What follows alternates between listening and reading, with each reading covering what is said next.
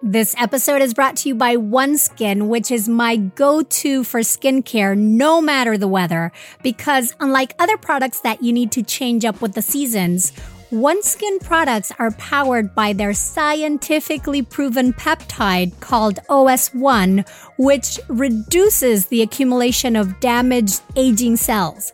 Basically, instead of masking the issues, OneSkin addresses them at a cellular level, boosting your skin's natural barrier to lock in moisture and help protect against the elements.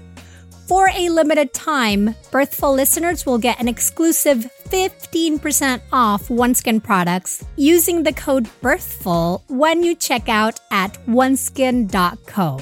And I 100% recommend OneSkin. Not only does it make my skin feel, act, and appear younger, but friends that I haven't seen for a while are taking notice and asking, "What are you doing to your skin?" It is that good. And I also love their expanding line. On a day-to-day basis, I use OneSkin Prep to wash my face. Then I apply their OS1 Eye topical supplement around my eyes and their OS1 Face on my face and neck. Or if I know I'm going to be out in the sun for a while, then I use their OS1 Shield, which has an SPF that prevents UV-induced aging and repairs cellular aging all at once. Easy peasy. Get started today with 15% off using code BIRTHFUL at oneskin.co. That's 15% off at oneskin.co with the code BIRTHFUL. And after you purchase, they're going to ask you where you heard about them. Please support our show and tell them Birthful sent you. Help your skin stay younger and healthier for longer with OneSkin. Imagine having a bra that you actually want to wear. And maybe this seems inconceivable if you don't already own a bra by today's sponsor, Honeylove, which has transformed the bra game. With Honeylove, say goodbye to underwire and bulky fabrics that trap heat. Honeylove is so comfortable, you may even forget that you're wearing it. Now is the time to spring clean your bra drawer. For a limited time only, you can get Honeylove on sale. Get 20% off your entire order with our exclusive link, honeylove.com/birthful. Support our show and check them out at honeylove.com/birthful. Now, currently, I have been very partial to my Honeylove Silhouette bra. It is super soft and it has these really lovely 3D printed velvet details that actually add support. And I can even crisscross the straps in the back. Also, like all of Honeylove's bras, it features supportive bonding that eliminates the need for underwire without sacrificing lift. I can tell you I'm never in a rush to take it off. Plus, Honeylove also has incredibly comfortable shapewear, matching underwear, tanks, and leggings for everyday support. Treat yourself to the best bras on the market and save 20% off at honeylove.com/birthful.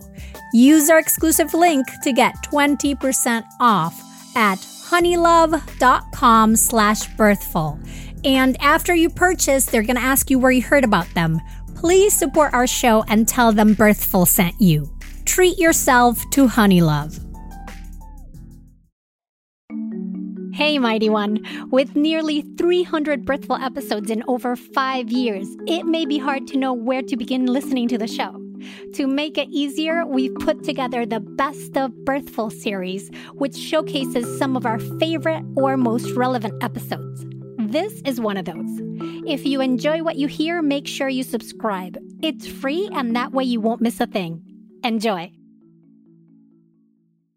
Today, I'm so happy to have Canadian pediatrician and renowned breastfeeding expert Dr. Jack Newman on the show. His website is filled with the most amazing resources and free breastfeeding videos where you can check out, like, say, the difference between a baby that is eating well at the breast and another one that is more of a nibbler and isn't getting that much, or what a really good latch looks like. It is a fantastic resource. ibconline.ca. All right. Let's get to it. Jack, welcome to the show.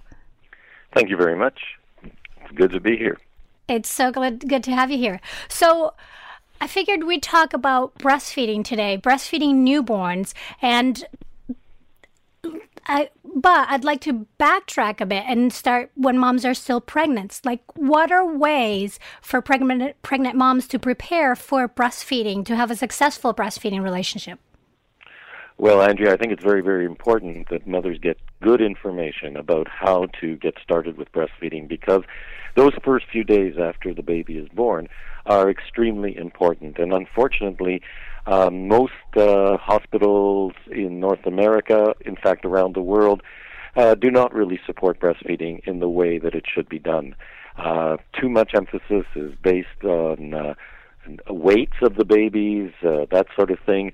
And too many of the people that work with mothers in the first few days really don't know very much about breastfeeding. So it's up to the mother, I'm afraid, to get the information that they need to help them understand how breastfeeding works, that breastfeeding is not bottle feeding through a different sort of bottle that is attached to your chest, but is something completely different. And so that the idea that breastfeeding is, just bottle feeding in a different way has got to go out the window, and the mothers need to get this information. And unfortunately, the people, including the nurses and the lactation consultants, all too often, I'm afraid, and even the pediatricians and neonatologists really don't understand breastfeeding, and they often, too often, lead the mothers the wrong way.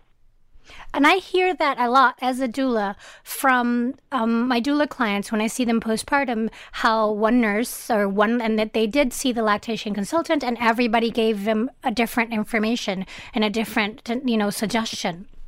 Well, if everybody's giving different information, then somebody has to be wrong. And it doesn't mean that somebody is right. Yeah, no, that's what I mean. It leads to a lot of confusion. Absolutely. So you mentioned that the breastfeeding relationship at the beginning with the people that support moms are not supporting them. That support is not given. Proper support is not given. How should it be supported? What does good support look like? Well, I think that the first thing is that if the mother is concerned about anything, somebody should be there to help her. And I think that somebody should be there to watch the baby at the breast. Somebody who knows what to watch for should be there to watch the baby at the breast. Because even if things seem to be going okay, they aren't always. And the mother just needs to know, here's how I know my baby's getting milk. And if the mother knows how to know a baby's getting milk, so much is overcome. We have video clips on our website that show even a 10-hour-old baby breastfeeding and getting milk from the breast, and how to know that. And unfortunately, in hospital, too many mothers are just being told, well, your baby's lost X percent of the birth weight, so we have to give the baby formula, which is not the way to do it. One needs to be watched. If a mother has any sort of problem, if a mother has sore nipples, somebody should be there helping her with the way the baby is latching on, because breastfeeding should not hurt. So a mother needs help, and she needs help right away. And the red light is, I'm sore, the baby is spending hours on the breast, the baby is always crying every time I take the baby off the breast. And if that happens even within a few hours after birth, that should be looked into by somebody who knows what they're doing. One of the most important things that needs to be done in the immediate postpartum period, immediately after the baby is born, that baby should be dried and put onto the mother's abdomen, skin to skin, and the baby should be allowed to crawl up to the breast and latch on all by itself. And if that happens, and it won't always happen, that's true, because so many mothers get medications during the labor and birth and so on, but if that baby crawls up to the breast and latches on all by himself, there's chances are that there will be no problems with the breastfeeding from then on. And this is something that is miraculous, to watch a baby crawl up to the breast and latch on all by himself. This is something that no mother should be prevented from seeing, because it's amazing. So yes, that it's sometimes so hard to do because people want to intervene and want to rub and want to touch and want to adjust and want to move that poor baby. Exactly, and it's not necessary most of the time. I mean, we are still mammals, meaning that we're related to moose and seals and elephants, and in the wild, if a baby mammal doesn't latch on all by himself, well, they've got to do it, don't they? If they don't do it, then they will die. And so it's something that we have inherited. Just because we're at the top of the evolutionary scale doesn't mean that we are no longer mammals, and our babies should be able to do that. So, Jack, you mentioned you have videos on how to know if a baby's getting enough milk. Can you describe that a little bit, or how can a mom know? I know this is radio or this is audio, and we can't, show people how. But can you describe that a little bit? Well, okay. I mean, it's actually, once you've seen it, then it's obvious, and that's why we put on our videos on our website. The first video actually shows a 1-month-old baby who is drinking very well, and that's the name of that video, is drinking very well, or very good drinking, or something like that. And it shows that as the baby opens his mouth to the maximum, there is a pause, and then the baby closes. So one suck is open, pause, close. And you can see that in the baby's chin. And once the mother knows that, she can figure out what it looks like when the baby is, say, only, 5 hours old, say. And sure, the reason it's not so obvious in a 5-hour-old baby is because there's a lot less milk in the first few days. And that's the way it's supposed to be, by the way. And this is a perfect example of how we use bottle feeding as our model of normal. We say, well, the baby would take 15, half an ounce of formula if we gave it to him, and that means there's not enough milk. No. We are overfeeding babies in the first few days because we think that they need it, but they don't. What they need is to be at the breast and bring in that milk. And anyway, at 5 hours, the pause is much shorter. But if you look carefully for it, if you know what to look for, you can see it. And if a baby is doing that, then the baby is getting milk. And if the baby is doing it well, then the baby will be fine at the breast with getting only those small amounts of colostrum that the baby needs.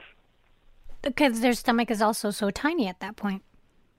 Well, we don't know exactly why nature made it so that, there's very little milk in the first few days. But that's fine. I mean, let's trust nature. Let's trust our bodies. And, not go the way of, we can do it better because we're smarter.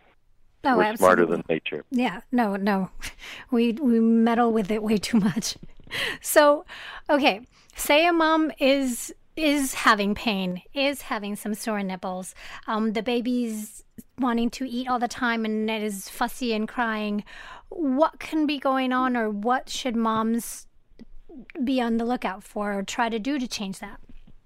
Okay, well, the first thing is that the baby is probably not getting a good latch. And there are many reasons for babies not getting good latches. I mean, one is just simply the technique. What happened in the old days? I mean, mothers don't have to latch on babies the way we teach it. And by the way, we teach it differently than most other lactation consultants, most other people. And I think our approach works better much of the time. I wouldn't say all the time, but I would say much of the time. And you can see that technique on our website again.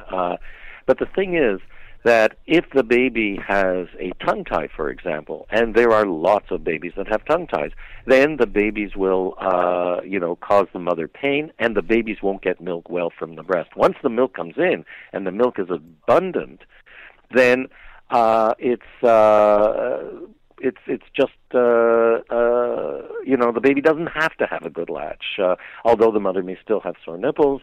But lots of mothers have breastfed babies with latches that I call suboptimal, and they still do okay, because most mothers, if everything goes the way it should, most mothers, the vast majority of mothers, will produce all the milk the baby needs.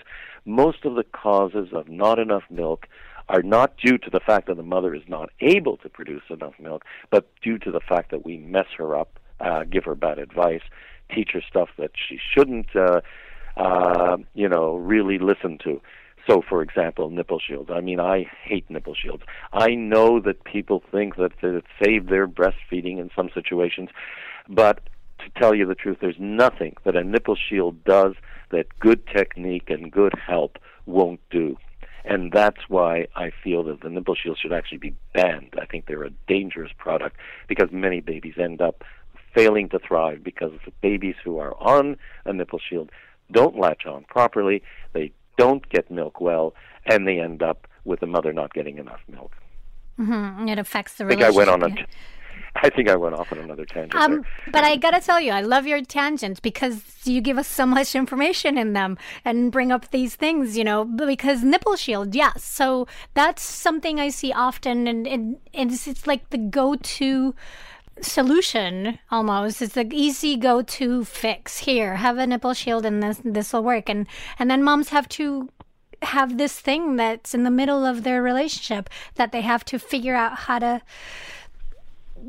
deal with it or get rid of it, and it's another obstacle.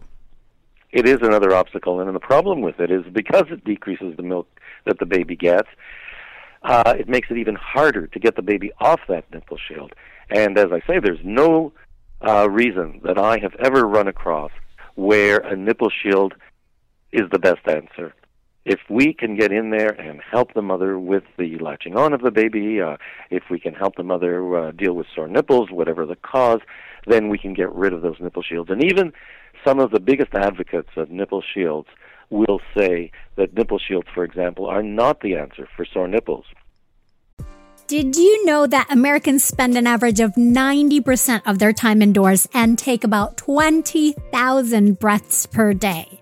That is so many breaths. Now, according to the EPA, the indoor air that we breathe is 2 to 5 times more polluted than outdoor air, and in some cases, up to 100 times more polluted. So then what is the solution for cleaner indoor air? For me, it's Air Doctor and their line of superb air purifiers that have captured the attention of established media outlets such as CNN, Money, ABC, and many more. Air Doctor filters out 99.99% of dangerous contaminants so that your lungs don't have to. This includes all kinds of pollutants, such as allergens, pollen, pet dander, dust mites, mold spores, and even bacteria and viruses that can make you sick. Plus, Air Doctor comes with a 30-day breathe easy money-back guarantee, so if you don't love it, just send it back for a refund minus shipping. Head to airdoctorpro.com and use promo code BIRTHFUL to receive up to $300 off air purifiers. And exclusive to podcast listeners, you will also receive a free 3-year warranty on any unit, which is an additional $84 value. Lock in this special offer by going to airdoctorpro.com, so airdoctorpro.com, and use the promo code BIRTHFUL. Hey, Mighty One, as you approach the journey into birth and parenthood, now is the perfect time to make your home a serene and nurturing haven with the help of Home Threads. At Home Threads, you'll discover furniture designed for comfort and functionality, from cozy nursing chairs to versatile baby-friendly storage, as well as a super wide array of options to spruce up any room in your house. Home Threads can help make your home the perfect nest for your growing family and at a great value. I so appreciate that wide range of styles that you can find at Home Threads. For example, I was ecstatic when I found a pair of truly stunning mid-century curved walnut dining chairs that somehow perfectly match my home office chair. I mean, what are the chances? These chairs are not only gorgeous in their light green upholstery, but also super sturdy and just so comfortable. I simply adore them. Explore the amazing finds Home Threads has waiting for you. Go to homethreads.com/birthful and get a code for 15% off your first order. Do make sure to go to our unique URL of homethreads.com/birthful to get your discount. Home Threads, love where you live. And you've mentioned a couple of times the birth weight. So can we talk a little bit about this obsession with birth weight? What is actually normal and what should be expected? Because there is, an obsession with your baby's lost 2 ounces, you've gained 2 ounces, you lost it again. That just gives moms lots of guilt and worry. Well, exactly. I think the problem is that basing, especially if we're talking about the first few days, basing the adequacy of breastfeeding on the baby's weight loss is completely useless and wrong and causes mothers problems. The vast majority of women, we have to admit, in North America deliver babies in hospital, and the vast majority of those mothers also receive lots of IV fluids during the labor and birth. And what that means is that the mothers are born are giving birth, and they end up being overhydrated, right? Mothers often have big swollen ankles, big swollen fingers, and they also have extra fluid on board because of all that fluid. And the baby also got a lot of fluid, so he's born extra heavy. And when he's born, he pees out that extra fluid, and of course then he loses weight. And so basing the adequacy of breastfeeding strictly on the baby's weight loss is already a hazardous thing to do, because those babies are losing weight simply because they're peeing. And there are other issues as well. And one of those issues is that the baby is born usually in a delivery room where there's one scale, and then they go to postpartum where there's another scale. And the problem there is that when you weigh babies on 2 different scales, it's not accurate. You cannot compare 2 different scales. So that, for example, we have over our scale in our breastfeeding clinic, we have a photo of a baby who was weighed on one scale and weighed on another scale within a minute, and there's 12 ounces difference between those 2 scales. And we have to remember that the scale is not the Word of God. It's made by men and women, and it's not always accurate, and it often hasn't been calibrated properly or hasn't recently been calibrated.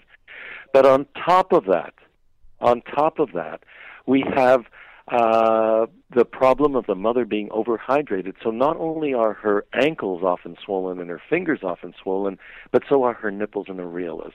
And so the baby has difficulty latching on. So there may actually be a problem. It's not just a problem of the scale or the fact that the mother's gotten so much fluid and therefore the baby pees it off. I mean, there is also the problem that the baby may not be latching on well, and so the mother gets sore nipples, or the baby refuses to latch on, or the baby latches on in such a way that not only does the mother have sore nipples, but the baby's not getting the colostrum. And so we really, really have to do something.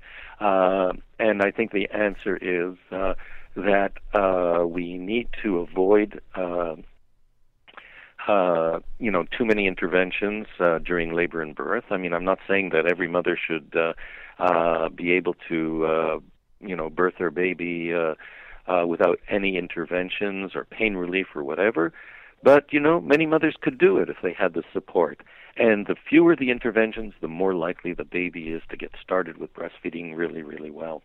So I'm curious, because a lot of moms are getting all this extra fluid, and babies are having, so you have that situation, extra fluid, and babies are having difficulty latching on because of swelling in the breasts and the areola. What is a mom to do? Well, it's the first thing is to, if she does not feel, if she's gotten the information, she knows when a baby is well latched on and when the baby is actually getting milk from the breast, and she feels that's not happening, she should be able to get help from the staff on the postpartum ward. And that's where our whole system fails, because even if the mother is aware of what's going on, the mother often doesn't get the help that she needs.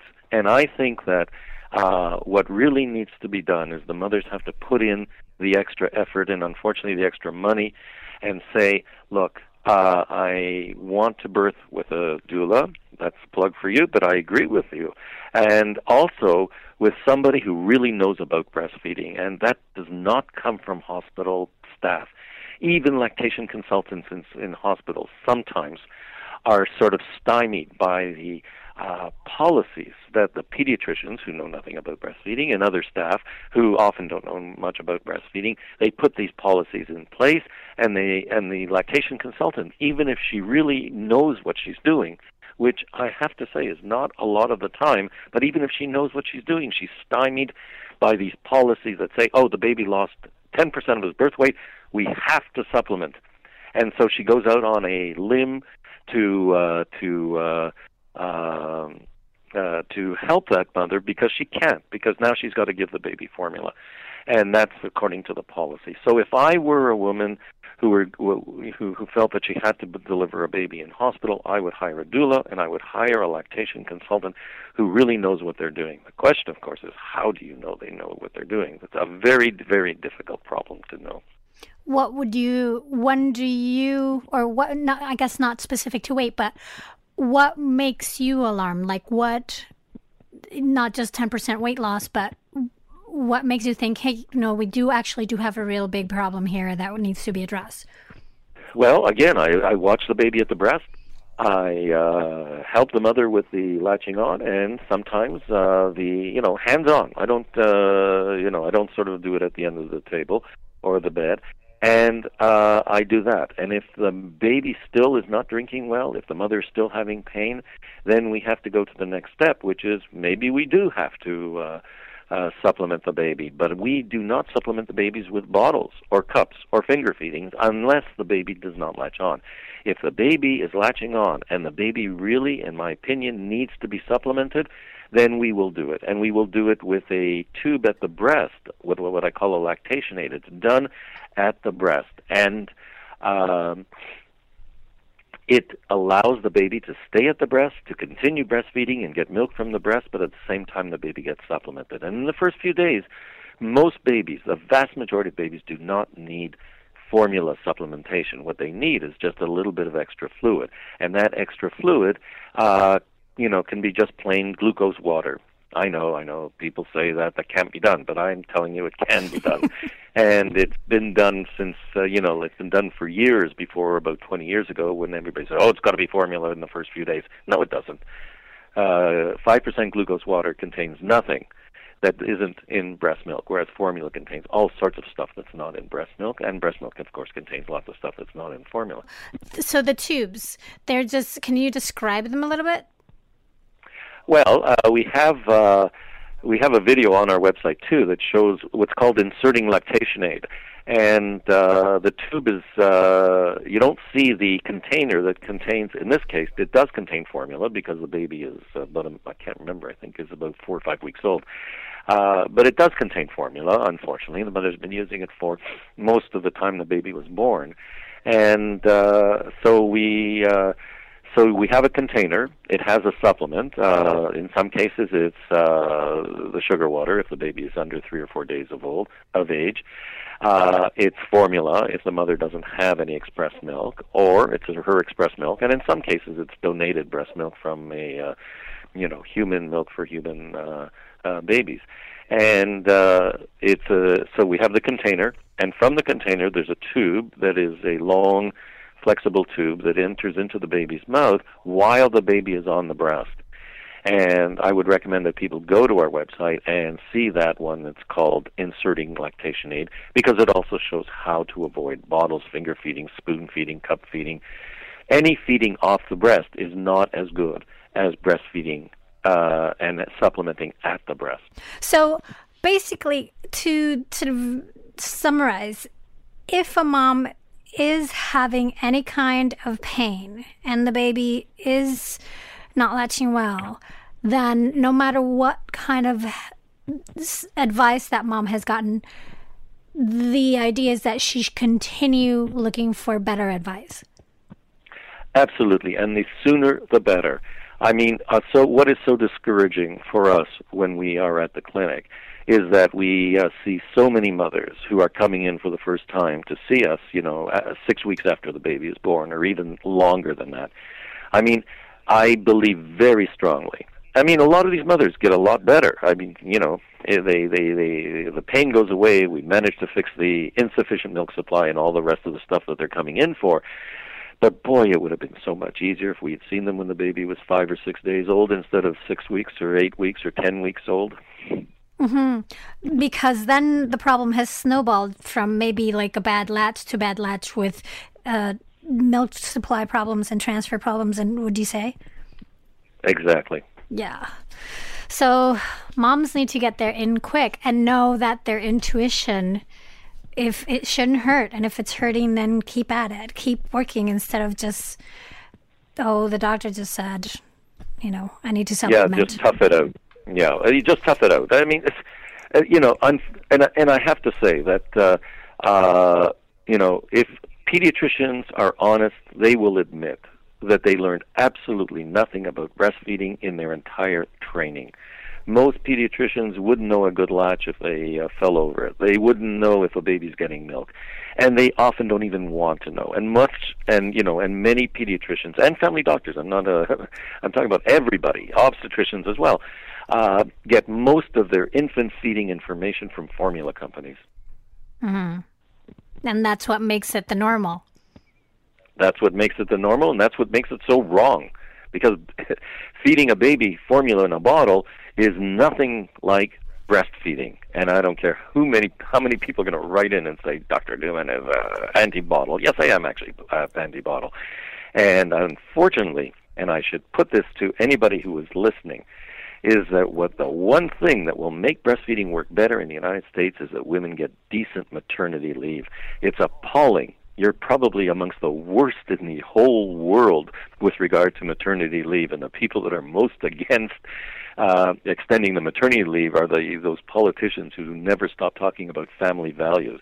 It's appalling. Your northern neighbor, that's Canada.